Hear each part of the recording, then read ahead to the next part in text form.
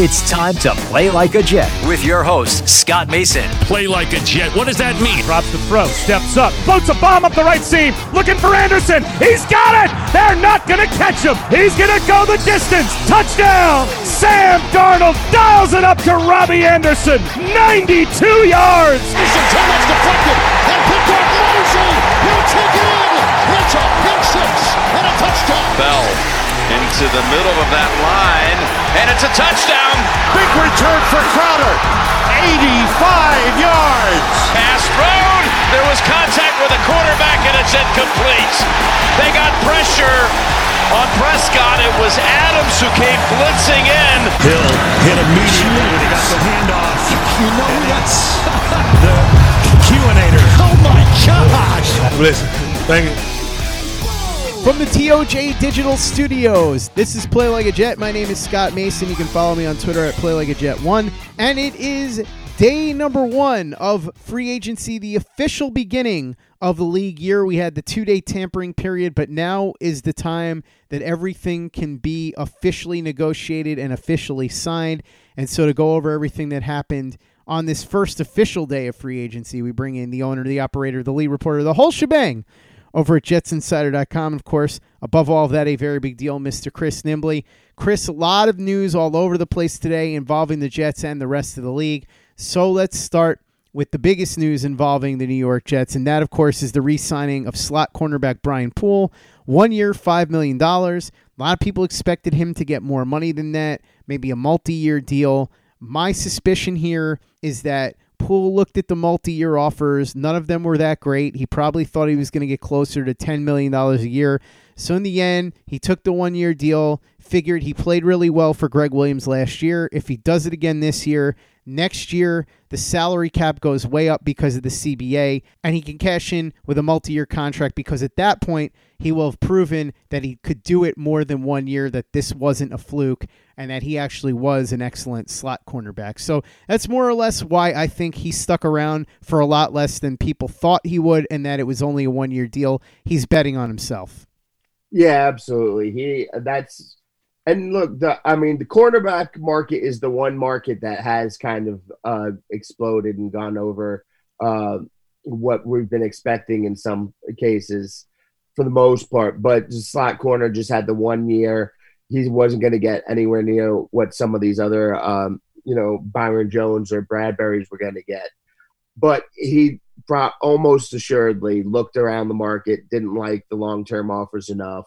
So let me go back to Greg Williams, because that's the thing. We've been talking about this. Maybe it was just an outlier 1 year for him, but maybe he's just a better fit for Greg Williams' defense than Dan Quinn's defense. And maybe that I would expect that you'll see a little bit of regression from him this year, but pretty much no matter what. But if he can play, 85% of what he was last year, that's still really good. So he does that, and then he can go ahead in next offseason and collect that big paycheck going forward. So Poole is back in the fold. Still nothing on Kelvin Beachum, Jordan Jenkins, or Robbie Anderson. Last I heard, it looks like Robbie Anderson is sitting on an offer from the Jets. From what I understand, it seems to be somewhere in the 3-year, $30 million range. They haven't budged. They don't plan to. And it's just going to come down to whether or not Robbie Anderson gets himself a better offer than that on the free agent market. Tough to tell because the market looked cold, but Amari Cooper did get $20 million a year. So even if he doesn't get $15, $16 million a year, you would think that he could probably do better than what the Jets are rumored to have on the table for him. But we're going to find out soon enough, I suppose. He's got time to make this decision. I would assume that by the weekend, he's probably either going to make the decision or at least be close to it. So I guess we all have to hang tight and see what he does. Well, first, Robbie, if you're listening, and, we know you're listening, can just please make a decision, because once you make the decision, then, that's the bulk of free agency being done. And we can just start getting on with everything else there. This is the last big domino, unless they end up coming up with some type of trade or something. This is going to be the last big domino, last big signing or, player that they're in on or not. It's funny though, because my suspicion right now is this is probably going to play. He's going to make the same exact the same exact intent behind his decision to sign as Brian Poole, but probably a different outcome. Where Poole came back because he wanted to continue with Greg Williams, Robbie Anderson, I think, will likely take a short-term deal, bet on himself going forward, but probably do it somewhere else. Now, maybe not. Maybe he will make the decision to come here. I'm not confident he'll go elsewhere. I'd say maybe 55% he goes somewhere else, 45% he stays. But it's just, if I'm Robbie Anderson and I'm looking at the moves the Jets did right now, and I want to sign a short-term deal, and I'm probably going to look elsewhere. We don't know what other teams are offering him right now, so who knows? And maybe nobody else is even coming close to the Jets' offer. I believe it was Manish I saw put out a report that, or it might have been Samini, I should probably look at that, that they're waiting on Robbie and standing firm on their price because they don't want to feel like they're bidding against themselves. That is only something that you feel or you say if someone's not getting other offers. If there's people out there going after him big, then you're not getting that feeling. So if that's the case, then maybe you could see him back here or there. But this is really the last big thing that's going to, make any waves with fans and going to get them upset or happy. Dante Fowler signs a 3-year, $48 million contract to go to Atlanta. Interesting because he was picked a couple of picks ahead of Vic Beasley, who Atlanta got rid of, and now they go ahead and they get Dante Fowler to replace Vic Beasley. Dante Fowler last year began to blossom into the player that they thought Vic Beasley was in 2016 when he led the league in sacks. I really wanted the Jets to get in on this, and I think $16 million a year for 3 years is not that big of a deal for a pass rusher who's 25 and put up the performance that Fowler did last year. But Michael Nania did have statistics that showed that some of what Fowler did was based on some of the things that we were concerned about in regard to Vic Beasley, situations that were not easily going to be replicated. So I understand why Douglas didn't sign him. I probably would have tried to do it, but it seems like Douglas is not going to be in the market for paying big money to these free agents. He wasn't going to be paying $16 million a year to Dante Fowler, and so Fowler ends up going to the Falcons. Of course, everybody arguing over whether or not the Jets actually were in on Fowler at all. You had Connor Hughes from The Athletic saying that it was a, quote, fact that Dante Fowler's people spoke with the Jets. You had Manish saying that the Jets never spoke with Fowler's people. I obviously have no way of knowing for sure. Chris, maybe you have sources on this. Do you want to try and break the tie between Connor and Manish?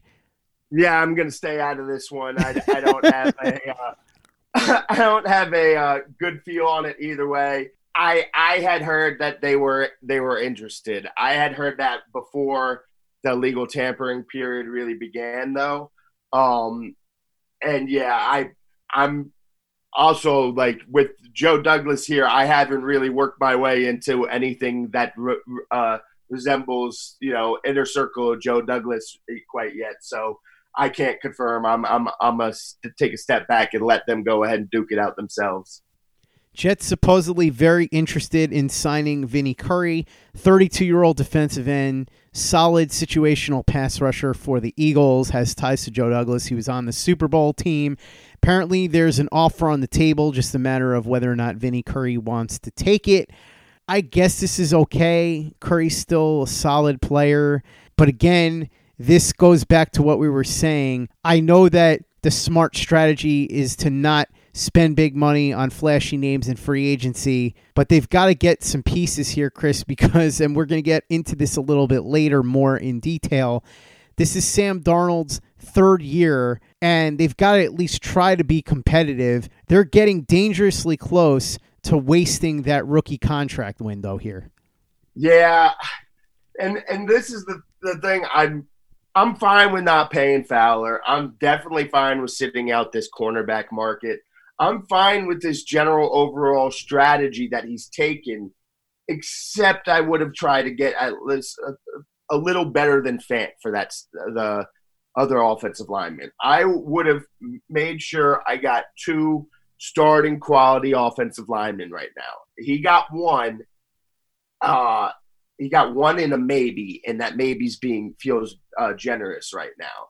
So that's really my only thing that I'm gonna knock him for right here. We'll wait to see what happens with Robbie.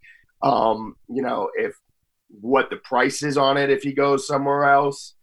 And at this point, I know that, and I have heard this myself too, that they really weren't interested in bringing back Jordan Jenkins. But at this point, maybe you can convince Jordan Jenkins to come back on a short deal to work with Greg Williams again too. At this point, that wouldn't be the worst thing. But otherwise, the only real thing I'm going to criticize Douglas for right now is I think they should have gone for ponying up the money for Glasgow and then still signed McGovern. Could have played either one of them at center and then the other one at guard. And, whether it's Conklin, Glasgow, whatever, but somebody better than Fant as that second offensive lineman. I agree. I'm not going to go crazy on Joe Douglas for not paying Dante Fowler. As I said, something I probably would have tried to do, but I understand the rationale for not doing it.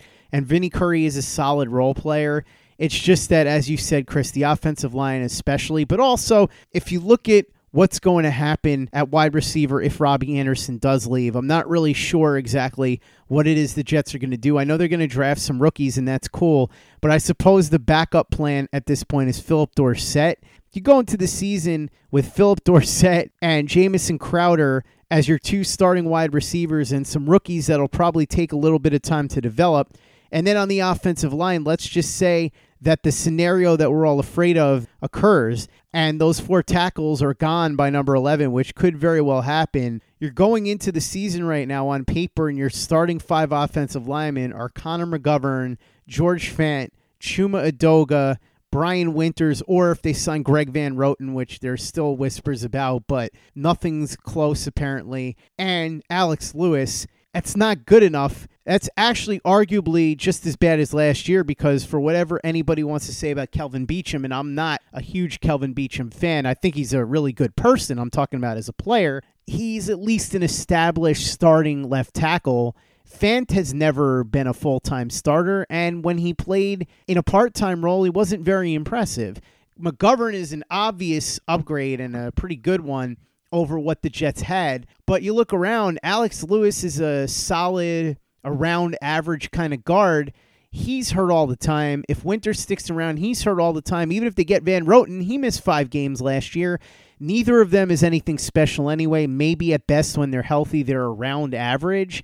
Adoga, we saw how poorly he played last year. And even if you believe in him, you can't go into the season banking on him being a starter there. So you look at the fact that they're going to have very questionable weapons, and you look at the fact that they're going to have very questionable offensive linemen. I know the plan here is to go into the draft and get everything you need there, but the reality is, even if we accept that this is a 2 to 3 year rebuild, which maybe we say that that's necessary based on what Mike Maccagnan did because they have so many holes to fill and they have to be able to do this over a period of time, Sam Darnold's rookie window is going to run out. And then do you keep him? Do you sign him to a big extension? And even if you do, now you're paying him $40 million. It's a significant piece of your cap.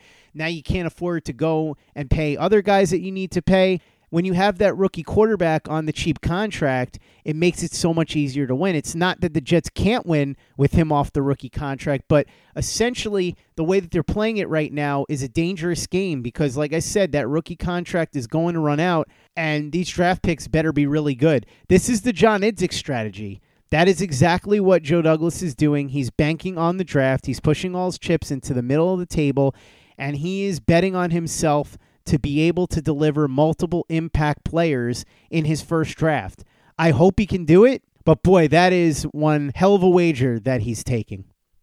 Yeah, first I want to start here with the idea of letting Robbie go and then signing Dorsett.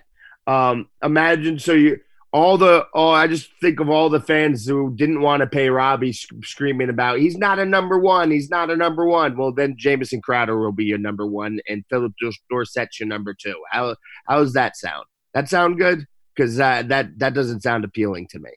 But yeah, that's the whole thing with this. I get the need to cleanse everything about the McCagnon era.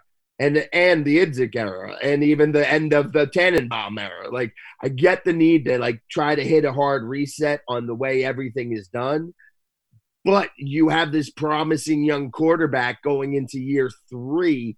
And I think even all the people who have the most belief in Darnold out there, and I think all of us can agree, this is pretty close to a make or break year for him. If they can't get an offensive line to protect him enough, and then he just doesn't have enough of a chance, he might not be able to come back from that no matter what. Maybe he can, maybe not. You know, everybody's different, but you have to consider that. And so I get doing that for everything else, but they're not taking enough chances with the offensive line. And you could have been willing to do one overspend and then just on the offensive line, and then gone and done everything else the same. They're not in such dire cap shape that they couldn't afford to overspend, or not even really just match what Glasgow got. Like that. Even if Glasgow turns out to be really bad, that's not going to really put a dent on their cap going forward. They'd be able to easily maneuver around that. So you just needed to do that specifically for Darnold, but also, again, for the running game, because Le'Veon Bell is not – we can't have 2 years of wasted Le'Veon Bell. Like, this is maddening, and he knows the importance of offensive line, so I assumed he'd be willing to at least do one, bigger move there. It again, in the long term, that could end up working out, but could it end up working out at the expense of Darnold? Who knows? It's just I just would have liked to see him try a little more on the offensive line. Going through the rest of the Jets-related news for today, they missed out on Desmond Trufant. Apparently, the Jets were interested at one point, then decided that they didn't want to get in on the bidding too deeply. He ends up going to the Lions, 2 years, $21 million, $14 guaranteed. Not that bad. Trufant hasn't been what he was the last year or two. He's been on a downward slide a little bit. There's a reason why he was released by the Falcons, but the Jets do need corners, so I could have understood why they would have been in on this. Brandon Shell ends up going to Seattle, so this is kind of funny, Chris. It ends up being a swap of sorts where George Fant goes from Seattle to the Jets, and Brandon Shell goes from the Jets to Seattle. Also, the Jets were looking at Anthony Brown as a backup plan in case they didn't get Brian Poole back. He stays with the Cowboys on a 3-year deal. The Jamal Adams, from what I remember, part of the offer that the Cowboys had on the table for Jamal Adams would have involved Anthony Brown, who I assume they would have tried to sign to some sort of extension, because I'm not sure why they would have wanted to rent him necessarily. But he ends up staying in Dallas, and then Tremaine Johnson officially cut. The way that this is going to work is they carry a $4 million dead charge on the 2020 cap and an $8 million dead cap hit on the 2021 cap. Chris, this is one of the provisions of the new CBA that helped the Jets instantly. Yeah, it helps them free up some money instantly now. They're not exactly going around spending huge money, but it helps them now. They'll get that bigger cap hit next year, but again, the cap will go up, take a significant jump next year after they sign the TV deals. But obviously, Jets fans are just happy they don't have to watch them anymore. At least in the Jets uniform. So still remains to see what they do to fill. Even we're going to assume Bless Austin is a starting outside corner. Remains to be seen what they do with the other one. They brought back Poole for the inside. They're going to go turn to the draft for the other guy. We'll have to wait and see. But whoever it is, at least it'll be somebody new. Even if he's as bad as Trumaine Johnson, at least it'll be a new name for fans to be angry about, and that'll make them a little bit happier than having to deal with Trumaine anymore. Couldn't even look at Trumaine Johnson anymore, so glad to see him go. Another productive day for the Jets here as they get their slot cornerback, and we wait to see what happens the rest of the way because they do still have some holes to fill before the draft comes up next month. While sports can bring us so much joy, it can also bring us a lot of unwanted stress, and that stress can make it difficult to concentrate, relax, and get decent sleep. Sunday Scaries was launched in 2017 by two best friends and business partners, Bo Schmidt and Mike Sill. They operated a full-service bar with 50 employees and were always exhausted. They tried all kinds of products, but they didn't work. Then they started experimenting with CBD. They loved the effects and regained control of their days and nights, but they wanted better CBD products. So what they did for themselves was specially formulate CBD gummies with vitamins D3 and B12 that were super consumable, easy to take on the go, and effective. Long story short, their specially formulated CBD products and vitamins helped relieve the overwhelming angst they felt on a daily basis. So in July 2017, they named the company Sunday Scaries and began sharing their products with friends and launched their online store at sundayscaries.com.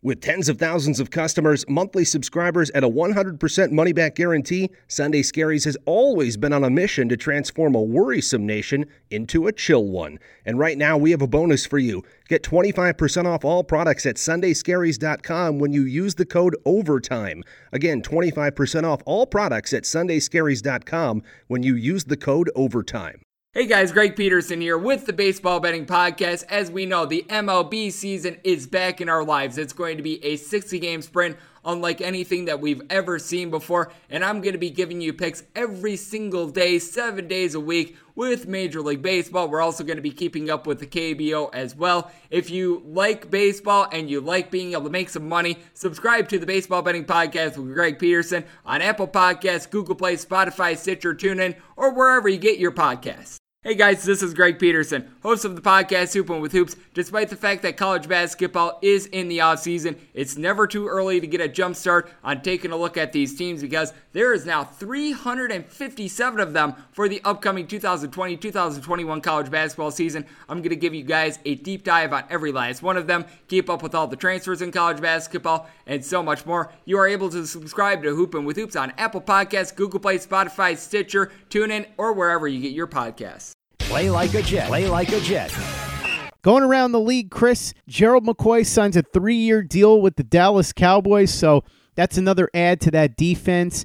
It's interesting, Gerald McCoy, not quite what he used to be, but should have some useful years left.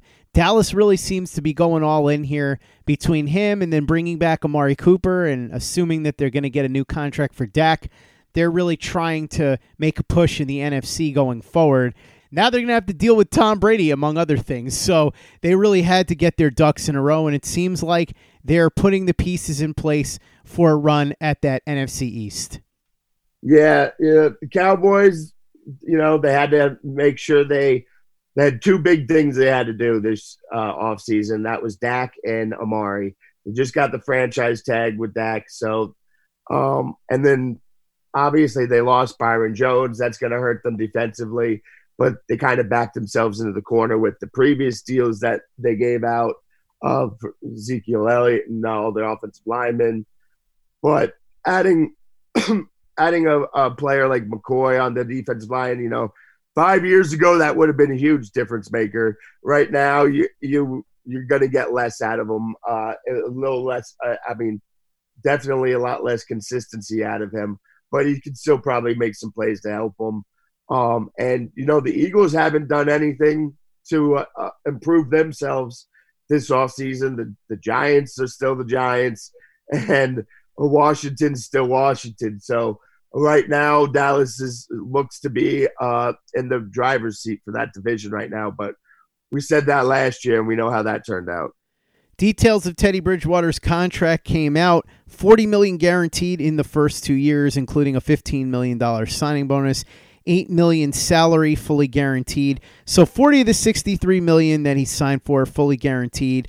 I do like this move for the Panthers, as we said yesterday. I think Teddy Bridgewater should be good there, and I like what he'll bring to the table. It'll be a new-look offense, obviously, but we'll see how he does now with Matt Rule. The Patriots lose Danny Shelton to the Lions, 2 years, $8 million. So once again, it's Matt Patricia going and grabbing somebody off his old team. And here's an interesting one, Chris. This is typical Bill Belichick. Tom Brady, Danny Shelton, Kyle Van Noy, Jamie Collins, all gone. Guess what? They're going to be getting comp picks in 2021 for all four of those guys. So that should certainly help them rebuild off of some of the older players that left. Shedding some light on why the Houston Texans decided to trade DeAndre Hopkins, in addition to all the things we were talking about.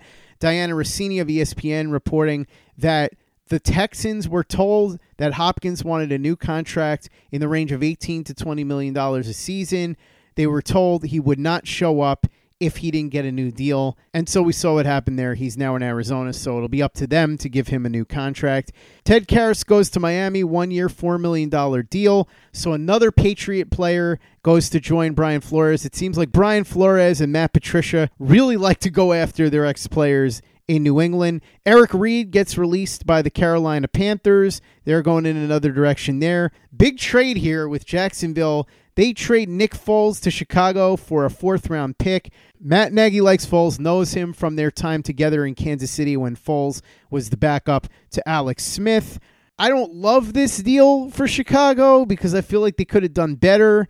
But when I looked at the contract, the Jaguars ended up paying the bulk of the guarantees in year one. There's no guarantee on the contract beyond 2020. The last 2 years of the deal are essentially at the discretion of the Bears, so it ends up being a glorified 1 year, $15 million deal. I still think they could have done better. Maybe they could have gotten Cam Newton, but it's not the worst thing in the world when you consider what he had left on the contract in terms of guarantees. And if Matt Nagy likes him, he'll compete with Trubisky. I assume he'll beat Trubisky out because even though Foles isn't very good, Trubisky's worse. And maybe Nick Foles is decent enough to get the Bears back into some sort of contention because that is a pretty solid roster overall. It's just the quarterback is the weak link there. Yeah, I still hate the move because I just would have gone after a better quarterback. If they were just bringing Foles just to be a backup, then all right, cool. But they're trying to get somebody to come in and compete and beat out Trubisky. And while Foles can and should probably do that, that's not good enough to really make a mark. Maybe they can make the playoffs with Foles. They have enough talent on that team. Defense is good enough. But they're not. I don't see them going anywhere with Nick Foles as their quarterback in the playoffs. I don't think he's going to get hot on a second playoff run. But who knows? Maybe they will. So, but yeah, I just don't like it. I would have gone for plenty of other moves there.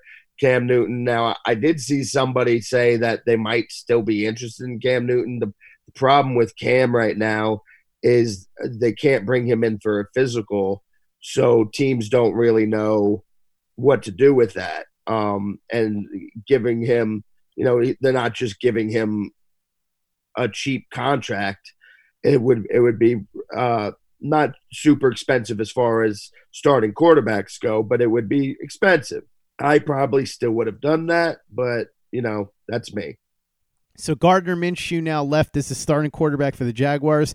I kind of like that. I liked what I saw from Minshew last year enough to roll him out there and see what he's got this coming year. Jaguars are loaded with draft picks now. They've got 2 first-rounders, a second-rounder, a third, 3 fourths, 2 fifths, 2 sixths, and a 7th. And they may trade Yannick Ngakoue, so if they do that, they'll get more picks there. And they have 2 number 1 picks in 2021 as a result of the Jalen Ramsey deal. So the Jaguars clearly in rebuild mode. They are tearing it all down. Former Bears top 10 pick Leonard Floyd signs a 1-year deal for $10 million with the Rams. Could be worth up to $13 million with incentives.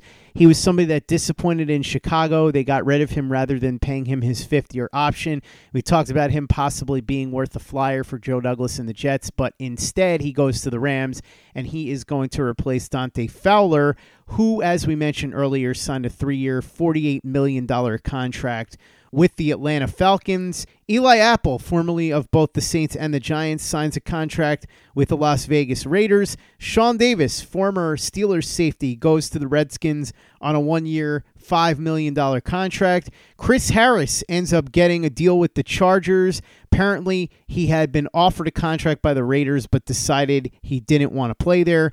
Bengals sign guard Xavier Su'a-Filo to a 3-year, $10 million contract.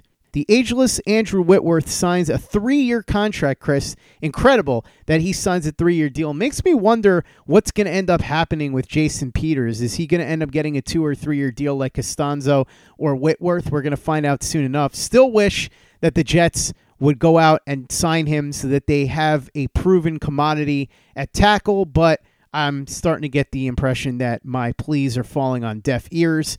The Cardinals signed former Lions linebacker Devin Kennard to a 3-year deal. Malcolm Jenkins, one of the key pieces of that Philadelphia Eagles Super Bowl run, who they released yesterday rather than pay, going to turn 33 this year, and he's going to turn 33 as a member of the New Orleans Saints. So he signs a brand new 4-year, $32 million deal, up to 35 max. So there's incentives there, $16.25 million guaranteed. Interesting move for the Saints, who are in win now mode. Bengals guard John Miller, who was released earlier in the day by the Bengals, signs a 1-year, $4 million deal with the Panthers, so he goes to play with Matt Rule. Mercedes Lewis looks like he's going to stay with the Packers on a 1-year, $2.25 million contract. And finally, more and more whispers now about Darius Slay getting traded after this Desmond Trufant signing happens with the Detroit Lions. I just want to put this fire out right now. Don't expect Joe Douglas to be in the running for Darius Slay. As I was listening to you go through all those names, I was just waiting for Darius Slay so I could just chime in and say, nope, don't expect it to happen. I said before free agency started that, I was hearing some conflicting things, but a lot of what we were going with was speculation. But a big reason for that is this is Joe Douglas's first time in the big chair, and that we're going to learn about a lot about Joe Douglas, the GM, from how he handles this free agency. I'm good now. I don't need to know anymore. I got the information I need. I feel like I know Joe Douglas very well as a general manager and his strategy moving forward. So I do not see them getting in on Darius Slay. That I don't think he's going to give up the draft capital or the actual cash capital. So we'll see what happens, but I wouldn't count on that. I certainly wouldn't be counting on that. Or Trent Williams. People keep talking about Trent Williams. If you look at the pattern of what Joe Douglas has done, I just can't see him trading a second-round pick and paying the kind of money that Trent Williams is looking for. If Trent Williams comes down on his salary demands, and if the Redskins are willing to ask for less in return, maybe, but I don't see that happening. And even if that did happen, Joe Douglas just seems like a guy who isn't really looking to spend huge money on players that he didn't draft himself. So we'll see what happens, but I wouldn't be banking on Trent Williams, and I 100% wouldn't be banking. I wouldn't even be thinking about Darius Slay at this point. Chris, thanks so much for joining me to take a look at what went down on day number 1 of official free agency. We'll be back to talk about all the latest happenings that go on tomorrow. In the meantime, I know you've got plenty of material up at your website, jetsinsider.com. Yeah, I haven't decided exactly what I'm going to write first thing tomorrow morning. So, but I'm going to do that. So there will be something good up there. I guess I'll just do a little, teaser like that. Go ahead and check it out tomorrow. And it'll be up there. I got a couple of different ideas planned. Just going forward and taking a look at this roster. But there's still a lot of question marks. Like I said, I feel like we got a good sense for Joe Douglas as a general manager, but that opens up more question marks about where this team goes from here. So I'll be diving into those questions a lot later in the next few days. Make sure that you follow Chris on Twitter at @CNimbley and at Jets Insider. Read his very big deal work at jetsinsider.com. And for the latest and greatest in New York Jets podcasts, you know where to go. That's Turn on the Jets Digital and turnonthejets.com.